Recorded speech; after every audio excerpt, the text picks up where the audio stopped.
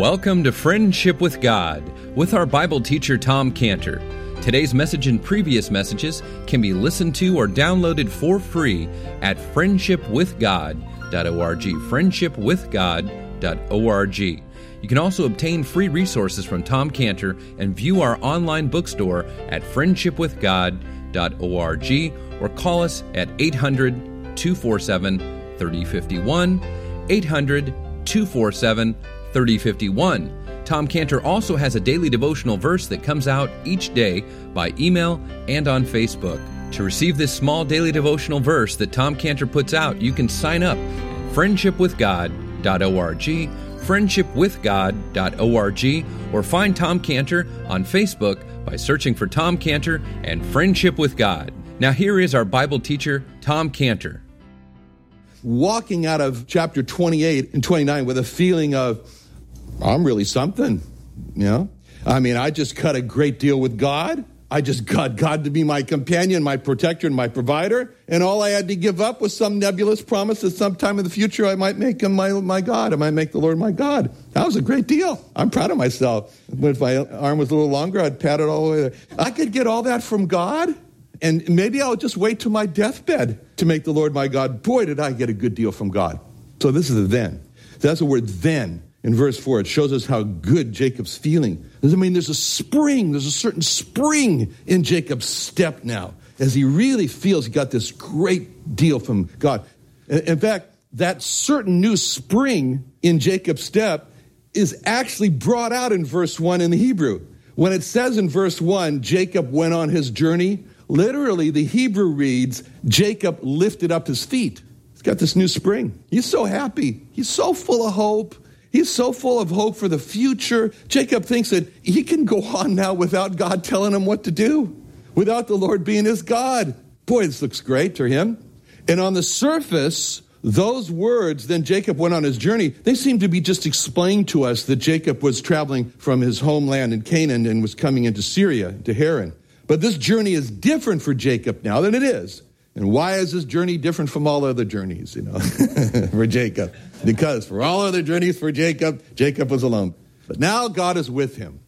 And this is the part of the new section with Jacob, because this journey is very different for Jacob because of the promise in verse 15 of the previous chapter. Behold, I am with thee. He said all those things, and I won't leave you. So this is the start of a new journey. That's a journey of behold, I am with thee, or wow, I am with thee. So from verse 15 of the previous chapter, we can read into verse 1 something like this. Then Jacob went on his journey with God with him. See, that's what happens to a person when he receives the Lord Jesus Christ. He's no longer on his life journey alone, but from the time that he receives the Lord Jesus Christ, the Lord Jesus is always with him. And what a journey this is going to be for Jacob with God, but God's still with Jacob. I mean, what a journey we have in our life with God with us. I mean, these words, Jacob went on this journey, they open for us this new section. And Jacob's section starts here in verse 1, and it extends all the way to chapter 30, verse 24. This is this particular section. And in this section, in Jacob's life that starts here and goes to chapter 30, verse 24, this is a section in Jacob's life that we just need to fasten our seatbelts for. Where we are right now in verse 1, we're like the roller coaster's coming up, it's going click, click, click, click, click. And so now it's like fasten your seatbelts because it's going to start. It's a section, it's an amazing section. It's a section in Jacob's life that's amazing as we see God in Jacob's life through a lot of conflict and a lot of stress. Because God is in Jacob's life, through all this, he's going to gain, well, not just wife. I guess one's good. You might as well have 4, children. We'll see in this section how Jacob will make 2 agreements. The wheeler-dealer negotiator is going to end up making 2 agreements with good old Uncle Laban. And we'll see in this section how Jacob, against his will, ends up consummating his marriage to Leah, a woman he never wanted to marry. We'll see in this section how Jacob hated his wife Leah. We'll see how God didn't want Jacob to hate Leah. We'll see how Jacob will have children from Leah, a woman he hated. We'll see in this section how Jacob experiences anger from the woman he loved, Rachel's anger.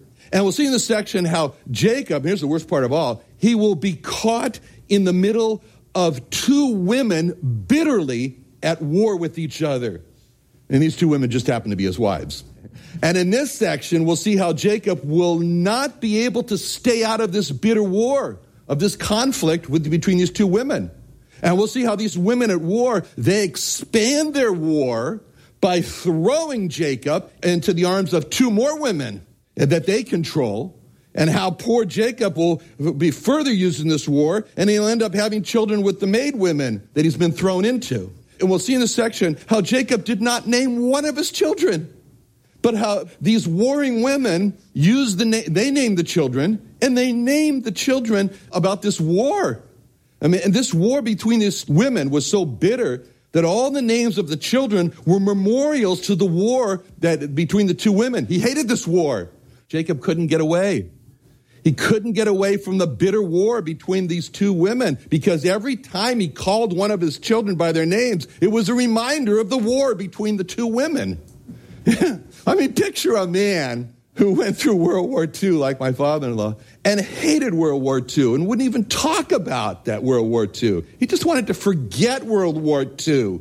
And then just picture if his children, what's your name? Battle of the Bulge. What's your name? Omaha Beach. What's your name? D-Day. What's your name? Battle of Britain.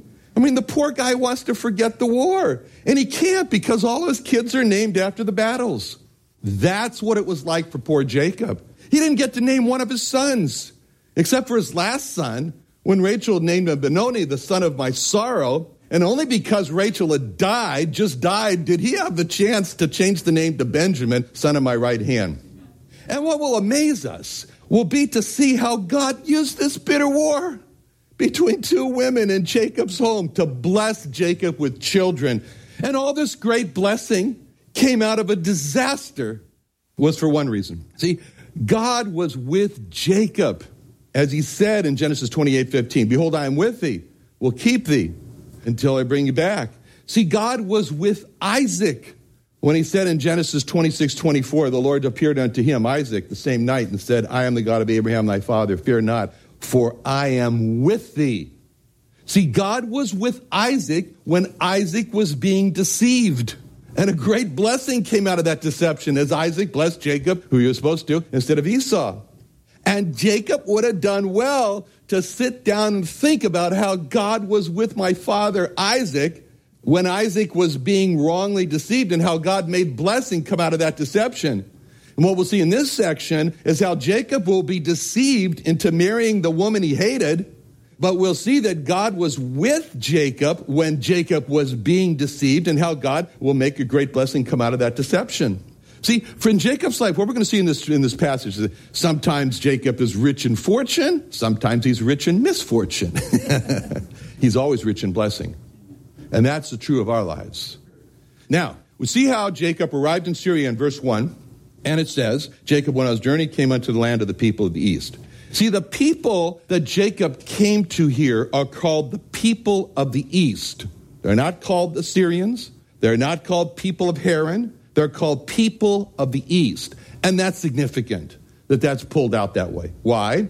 Because in Hebrew, the word here that's used for east is kedma. Kedma has the meaning of forward, going forward, looking forward. The sun rises in the east. And it has the idea of the morning of hope. And there's a political party in Israel, which is called Kadima, from Kedma, which means going forward. We're not going backwards, we're going forward. During the 1948 war, Israel War of Independence, that was the call to the officers, to the soldiers, who would say, Kadima, go forward. And because many of these people didn't speak Hebrew, it was tragic. They didn't know what they were saying, but anyway. But this word, it arouses an exhilarating, adrenaline-packed surge with hope of moving forward. And that's what was happening here. This is the idea of the people of the east, the people of Kedma, the people of the hope, the people of moving forward. Okay, so we've seen at Bethel how really Jacob had three options. Option one, Jacob is 100% led by Jacob, and God helps Jacob. Option two, Jacob is 50% led by Jacob and 50% led by God. Option three, Jacob is 100% led by God, as the Lord is Jacob's God. So which one of the three options did Jacob choose? First one, right? Same choice is true in our lives as well. So it says here, when it says in verse 1 that Jacob came into the land of the people of the east, it's really reading Jacob came into the land of Kedma, the morning, the new hope. And so in other words, this is a grand experiment in Jacob's life. A grand experiment. I will show everyone that you can have option one and you can just have a great life and I'll get myself out of all the problems in this life. So Jacob has come from really a terrible situation back home in Beersheba, and he has a lot of anxieties, he has a lot of fears, and he's funneled all this energy of these anxieties and fears into hope. And so he's funneled them all into this Kedma, this people of the east is going forward. New beginnings. It's going to be a new day. Jacob says, I've had too much night in my life, and now I've got the morning here. I got the people of the east. This is my land of opportunity. Like my friend said in Israel, he said, I can only make millions in Israel, but I came to the U.S. to make billions. Only now he's on welfare. But anyway, land of new opportunities. When a person says to God, no, I will not have you rule over my life, I will not allow the Lord to be my God, there's a certain sense of an exhilarating freedom and hope. And that's what's contained there in verse 1. It's telling us that Jacob has just experienced this as he's coming there. So when it says in verse 1 that Jacob came into this land of the people of the east, it might as well have said something like this. And Jacob, having told the Lord that he could not be his God, Jacob felt exhilarated as he came to the people of Kedma, people of new beginning, moving forward.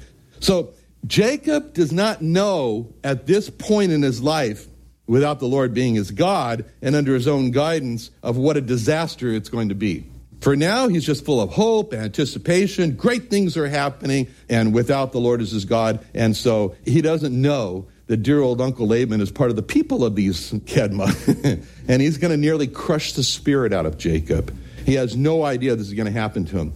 Because for now, all Jacob can see is that he has emerged out of the clutches of God, who only wanted to tell him what to do in life. And now Jacob's going to show everyone the great, fulfilling, satisfying life of this great journey of Kedma, hopeful, looking forward, and so forth. Okay, Jacob lifted up his feet, verse 1, and came into the land of the people of forward-looking hope. So verse 1 really represents hope for Jacob with this new spring in his step and so forth. And up to this point, like we said, Jacob's had a lot of fears and anxiety. He's funneled them all. And he's walked about 450 miles. You know, it took a little while, 2 to 3 weeks. And so kind of watching Jacob here, maybe he's got his head down thinking about all the troubles he's left behind in Beersheba and thinking about that night with God in Bethel and how he's determined to make a new start. And then verse 2 portrays to us how Jacob, you kind of got a picture of him, he kind of lifts up his head there. And we read in verse 2 to him, and he looked, it says, and behold, a well in the field and 3 flocks of sheep lying by it. Out of it they watered the flocks, a great stone.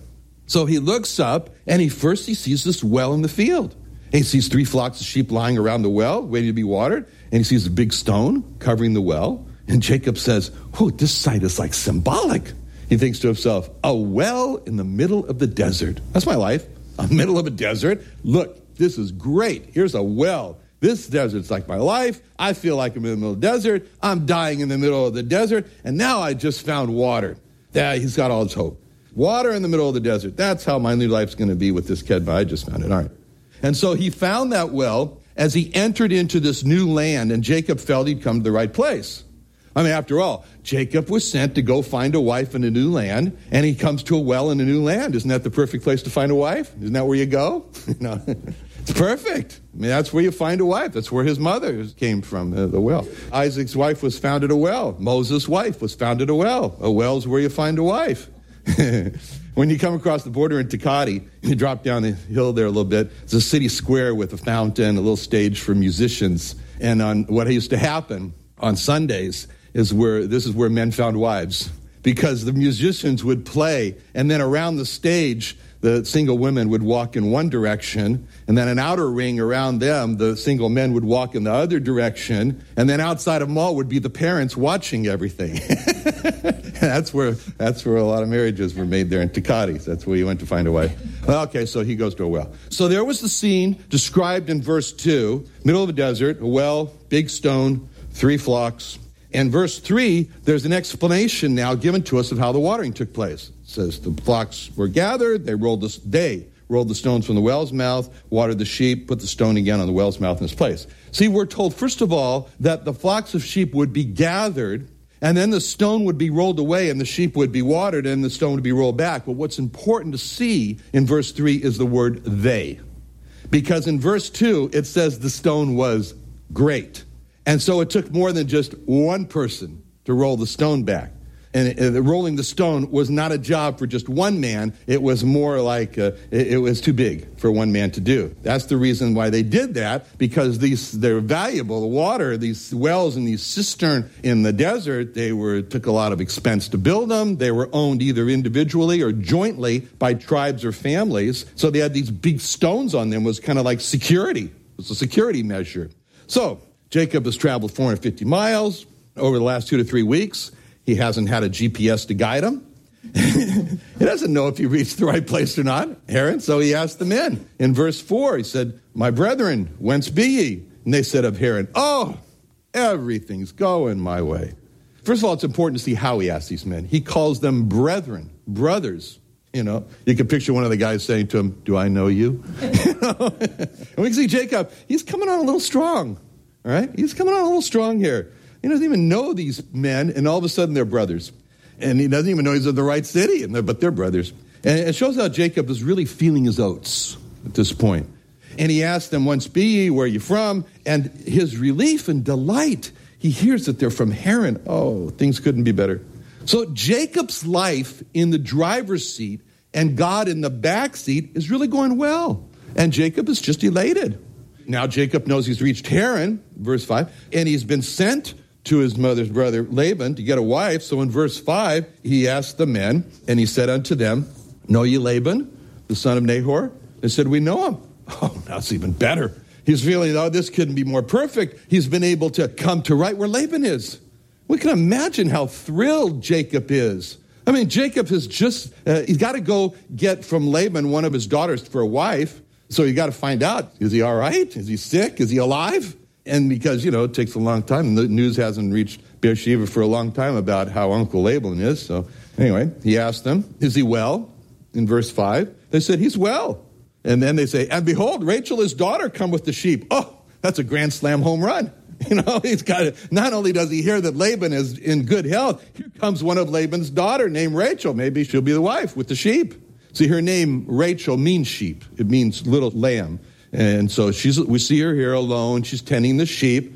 And that's the question, well, why wasn't the older sister tending the sheep? Well, she had weak eyes. Maybe the sun hurt her eyes, or, I don't know. Maybe she couldn't see clearly enough, and she lost too many sheep. So, the job fell to Rachel. So Jacob is looking at the approach of this beautiful girl, and who's one of Laban's daughters, and he's looking at the stone over the well, and he's thinking, I got to remove the stone from the well. See? Because the stone on the well is an obstacle. But he's actually thinking, there's another obstacle here, And he's looking at those shepherds around the well, and he's thinking, I got to remove them first. They might be harder than the stone to remove. Anyway, so he takes this authoritative position with them in verse 7. And he says, you can just see him, He says, "Lo, it's yet high day, neither is it time that the cattle should be gathered together. Water you the sheep and go and feed them." See? So, if you want to describe what's Jacob like, he's coming on pretty strong. It's one thing with the brothers. Now we've kind of gone a little bit higher in the coming on strong level here. Lo, it is yet high day. See, by using the word lo, behold, to these men, it's like he's bringing them a big revelation that it's noontime. They can't see that, And we can imagine these shepherds thinking to themselves, this man really think that we're so stupid that we don't know it's noontime? And so Jacob's really making a fool out of himself. Women will do that to men. So Jacob comes on strong by becoming this revealer to the men, telling what time of day it is.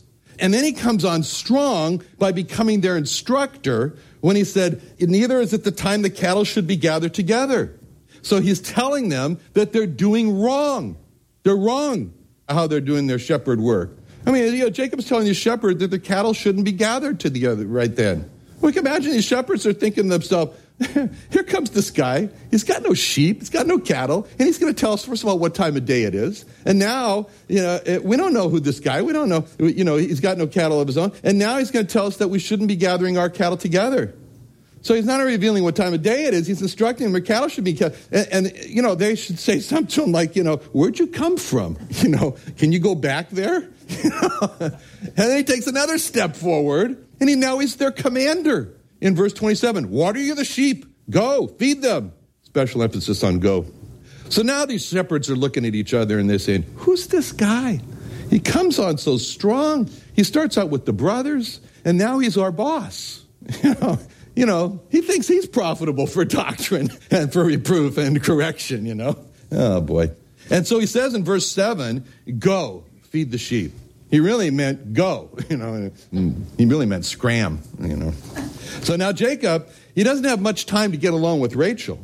And his plan to get rid of the shepherds is not going so well because they don't agree. In verse 8, they said, we cannot until the flocks be gathered together, until they roll the stone from the well's mouth and we water the sheep. So the shepherds now are protesting. And they tell Jacob, we can't follow your orders, boss, until all the men have come with their sheep, and then we can move the stone. Now, that was kind of nice of them to put it that way. I mean, they could have said, look, buddy, okay? But this has all gone not so good for plan for Jacob because it's too slow. Everything's happening too slow. And he hasn't been able to get rid of these men. So in verse 9, it says, while he yet spake with them, Rachel came with her father's sheep, for she kept them. He's like, I was supposed to get rid of them, and now she's here.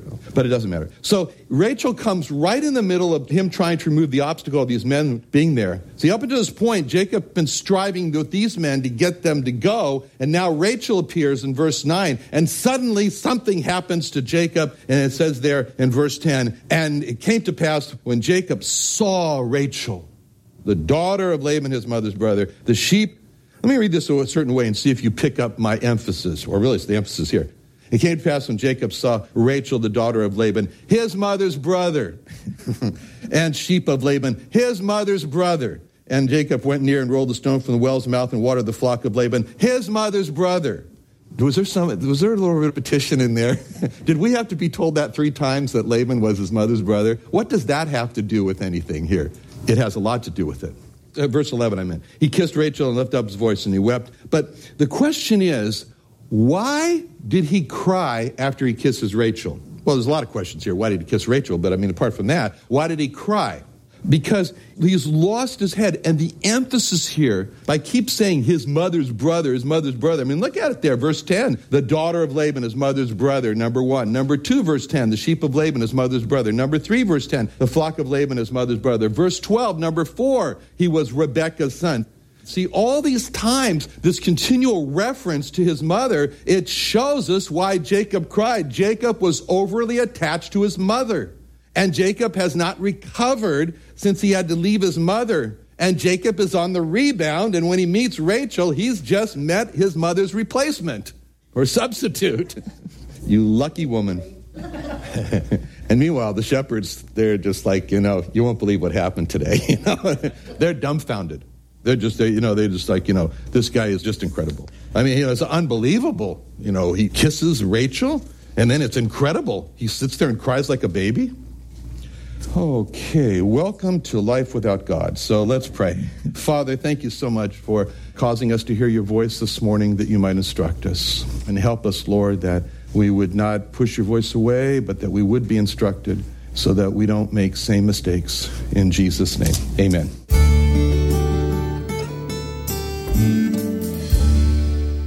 Another wonderful day studying the Bible with our Bible teacher, Tom Cantor, here on Friendship with God.